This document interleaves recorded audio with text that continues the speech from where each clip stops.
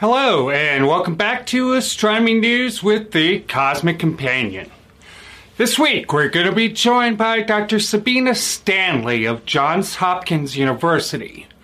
We'll talk about her work using computer modeling to study the atmosphere of Saturn. But first, we go about as far back in time as we can get, examining conditions during the first millionth of a second after the Big Bang. Next, we learn how oxygen affected ancient forms of life on Earth long ago. Then, we examine a new source of X-rays discovered near the heart of the Milky Way galaxy, and hear how long-period comets can still produce modern meteor showers in our modern day. In the first millionth of a second after the Big Bang, the newborn cosmos was ever so briefly filled with a strange soup of quarks, which make up protons and neutrons, and gluons, which normally hold them together. By smashing lead ions together at nearly the speed of light, researchers at CERN managed to recreate this quark-gluon soup. They found this plasma resembled water more than it did a gas, making the term quark-gluon soup even more apropos than ever before to our understanding of the early cosmos. A new study from Georgia Tech examines the effects of rising oxygen levels on Earth billions of years in the past by looking at snowflake yeast. The study found that small organisms which once dominated our planet stayed small in nearly oxygen-free environments. It was not until higher concentrations of oxygen filled the atmosphere that organisms were able to grow to larger sizes. This study helps us better understand why life forms remained extremely small until a time when the Earth held on to a significant amount of atmospheric oxygen. Viewing the downtown Milky Way in X-rays, astronomers discovered an unknown jet of energy radiating from our supermassive black hole. Astronomers at the University of Massachusetts Amherst believe that this feature could possibly be the result of a magnetic reconnection event, similar to those that can cause solar flares on the sun. Meteor showers are capable of producing magnificent displays of shooting stars. Most of these annual displays are the result of Earth passing through trails of debris left behind by passing comets. A new study from the SETI Institute finds that even long-period comets, having orbital periods of up to 4,000 years long, can still cause shooting stars in the night sky for thousands of years after they pass Earth. Looking deep into the universe, we see backwards in time. And the oldest light in the universe holds secrets to how everything around us will, one day, end. Meanwhile, stars, planets, and galaxies dance in an intricate ballet, occasionally giving birth to life. We are a fledgling species, just beginning to visit other worlds. We are a way for the universe to understand itself. The Cosmic Companion strives to bring the universe down to Earth, and we depend on your help to make it happen. For information on subscriptions and ways to donate to this program, please visit thecosmiccompanion.net. Thank you. Next up, we're going to talk with Dr. Sabina Stanley of Johns Hopkins University about her work helping us to better understand everyone's favorite ringed planet, Saturn.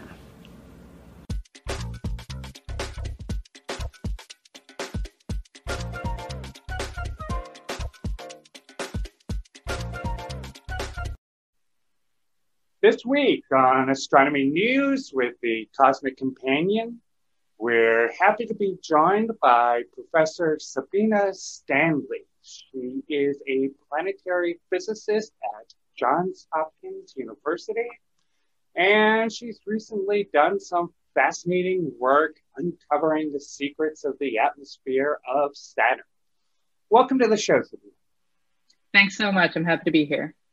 Nice. So just start us off gently here. What made you want to study Saturn in the first place? What makes it so interesting? Well, the great thing about Saturn is, not only is it visually spectacular, but it's also got some really interesting mystery surrounding its magnetic field. So a lot of the planets in our solar system have magnetic fields that are generated in their deep interiors by something we call dynamo action. And Saturn is one of those planets that does this, but it does it in a very unique way for our solar system. The magnetic field that Saturn produces is perfectly symmetrical with respect to the rotation axis. So if I were to somehow be able to float at a single latitude and go all the way around the planet, I would see exactly the same magnetic field the whole way around. And that's just not seen at any other planet in our solar system. That's so cool. So how off is Earth's magnetic field compared to Saturn?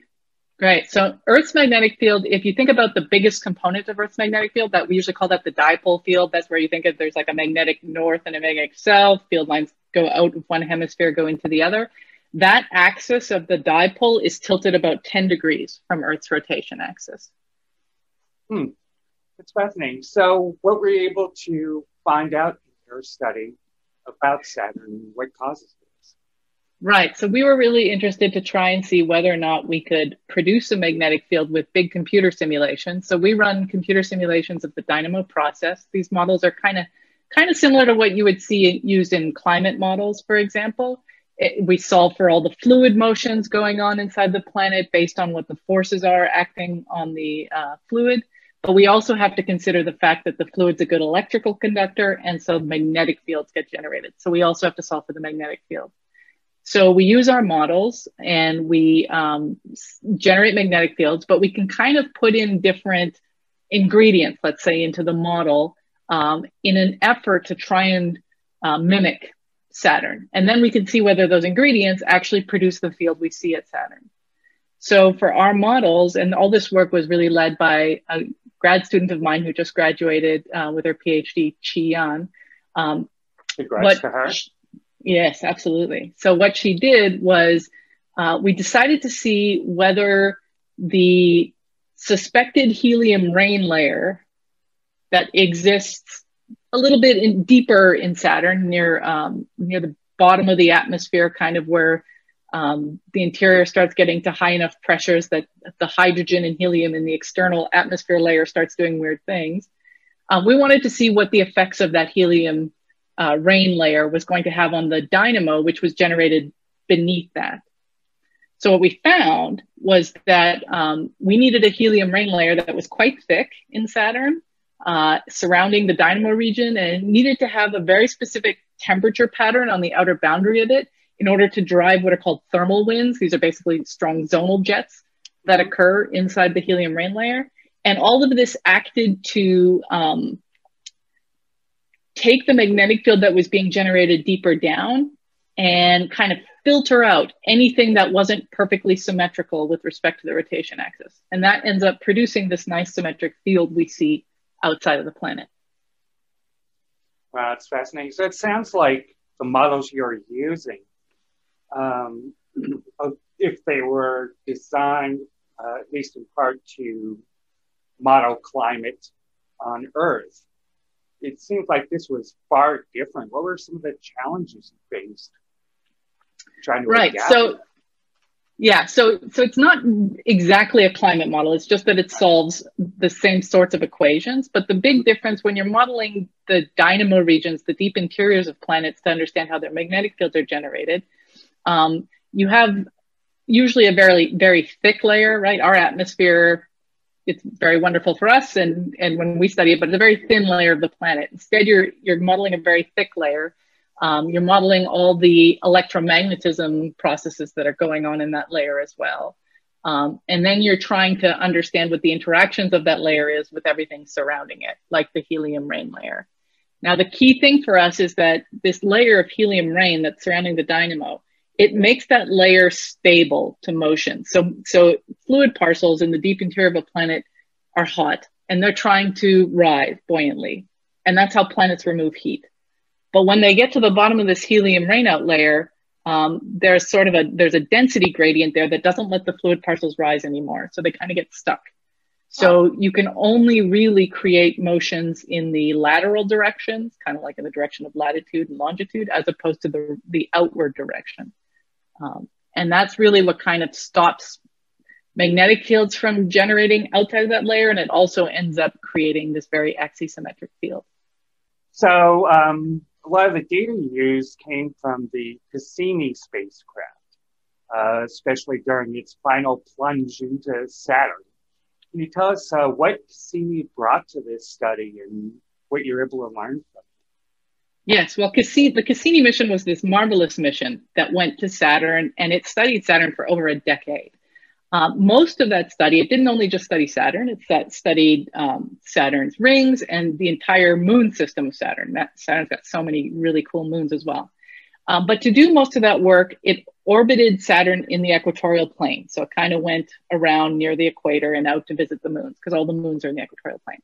But near the end of the mission, the Cassini team decided to change the orbit and make it a more polar orbit, which means it kind of came in near the North Pole, got really close to the planet, and then went out again. And it did that so it could dive between the rings, which was kind of cool. It was a great data about stuff like the rings mass and stuff like that. But it also got it closest to the planet that we'd ever been before with a mission to study the magnetic field. And so we got some really good magnetic data near the end of the mission because of the Cassini team. And for us, what was really interesting about this data is it really got the small scale features of the field. So not only can we say something about what the dipole is like, we can talk about sort of things on smaller length scales, things we call the quadrupole and the octupole and whatever the fourthupole is called and stuff like that. So there's all sorts of small scale structure. And so in our models, because of this new data, so the one new data that kind of gives you really close insights into a field like a magnetic field of a planet is fantastic.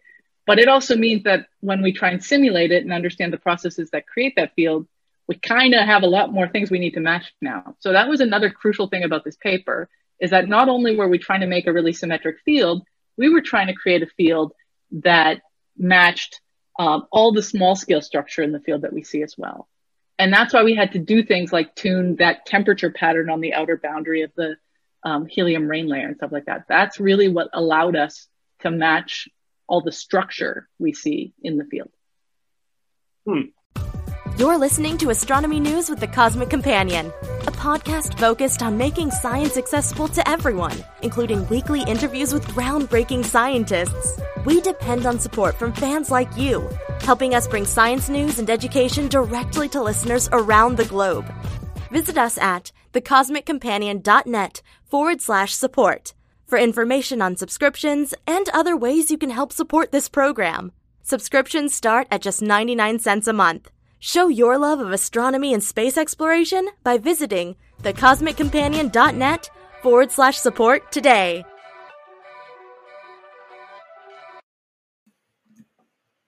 Hi there, this is James Maynard from the Cosmic Companion. Thank you so much for joining us. Now, our podcast is put out through Anchor FM. If you've ever wanted to do your own podcast, they're a heck of a lot of fun.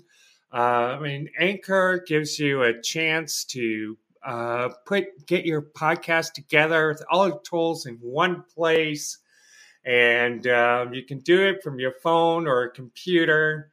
And they're going to help you get distributed out to all the major platforms, Spotify, Apple Podcasts, Google Podcasts, you name it. And so, best of all, Anchor's all free. How cool, huh? Anyway, if you want to check it out, go download the Anchor app or go to Anchor FM to get started. Clear skies.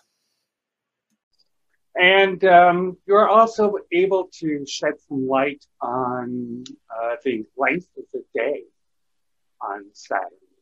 Why is that so difficult to measure, and how'd you get around it? Yeah, so I wish I could say that we shed some light on the length of the day. We didn't. Okay.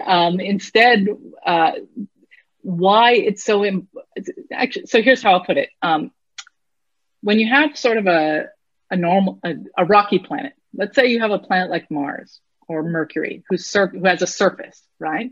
The way we tell the length of day of the planet is we kind of stare at one location, maybe it's a crater or a volcano or something, and you wait till it goes all the way around the planet, and then you see when it comes back again. And that tells you how long the day is on that planet.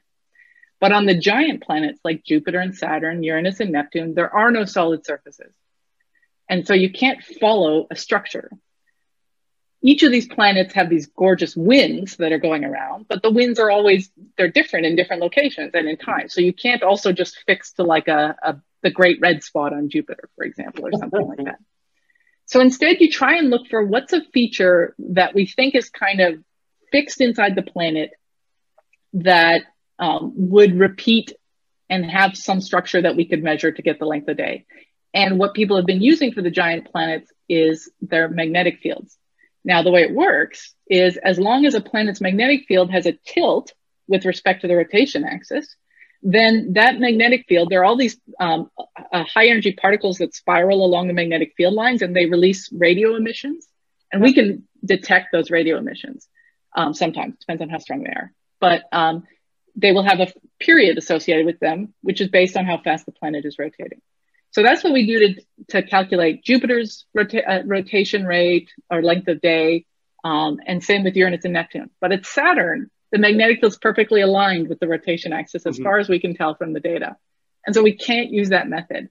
But what we noticed in our models is that the magnetic field of Saturn in our models isn't perfectly symmetric with respect to the rotation axis. It's symmetric enough that it matches the data, but there's a little bit of stuff that's not symmetric right in the polar regions.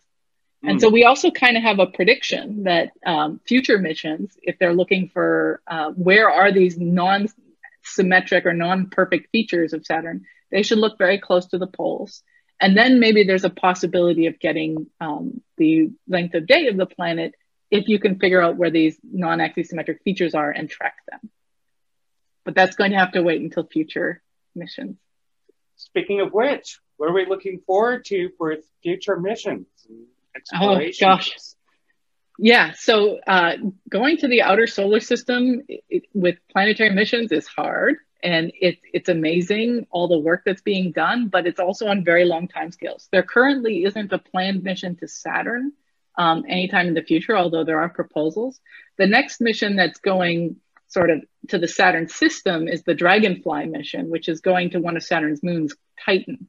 And it's going to fly a dual quadcopter all over Titan's surface, which is just an absolutely amazing mission that's being run out of the Hopkins Applied Physics Lab here. So that's the closest we'll get, but we're not going to really get magnetic field data from Saturn for that. So we're going to have to see. In the meantime, we're going to really look at other planets in the solar system that we are getting new magnetic data from. So, for example, the Juno mission is currently at Jupiter, taking all sorts of wonderful data on Jupiter's magnetic field. And so we try and also, because Saturn and Jupiter, they're both gas giants, we try and understand them in a comparative sense, right? If something's happening in Jupiter, do we expect it to be happening in Saturn? Do we see features of it in both? So right now we're also trying to concentrate on figuring out the similarities and difference between Jupiter's and Saturn's magnetic field. That's fabulous. Well, thank you so much for being on the show, Sabina. It was great talking with you. Thanks very much. I really enjoyed it. Thanks. And that was Professor Sabina Stanley, planetary physicist at Johns Hopkins University.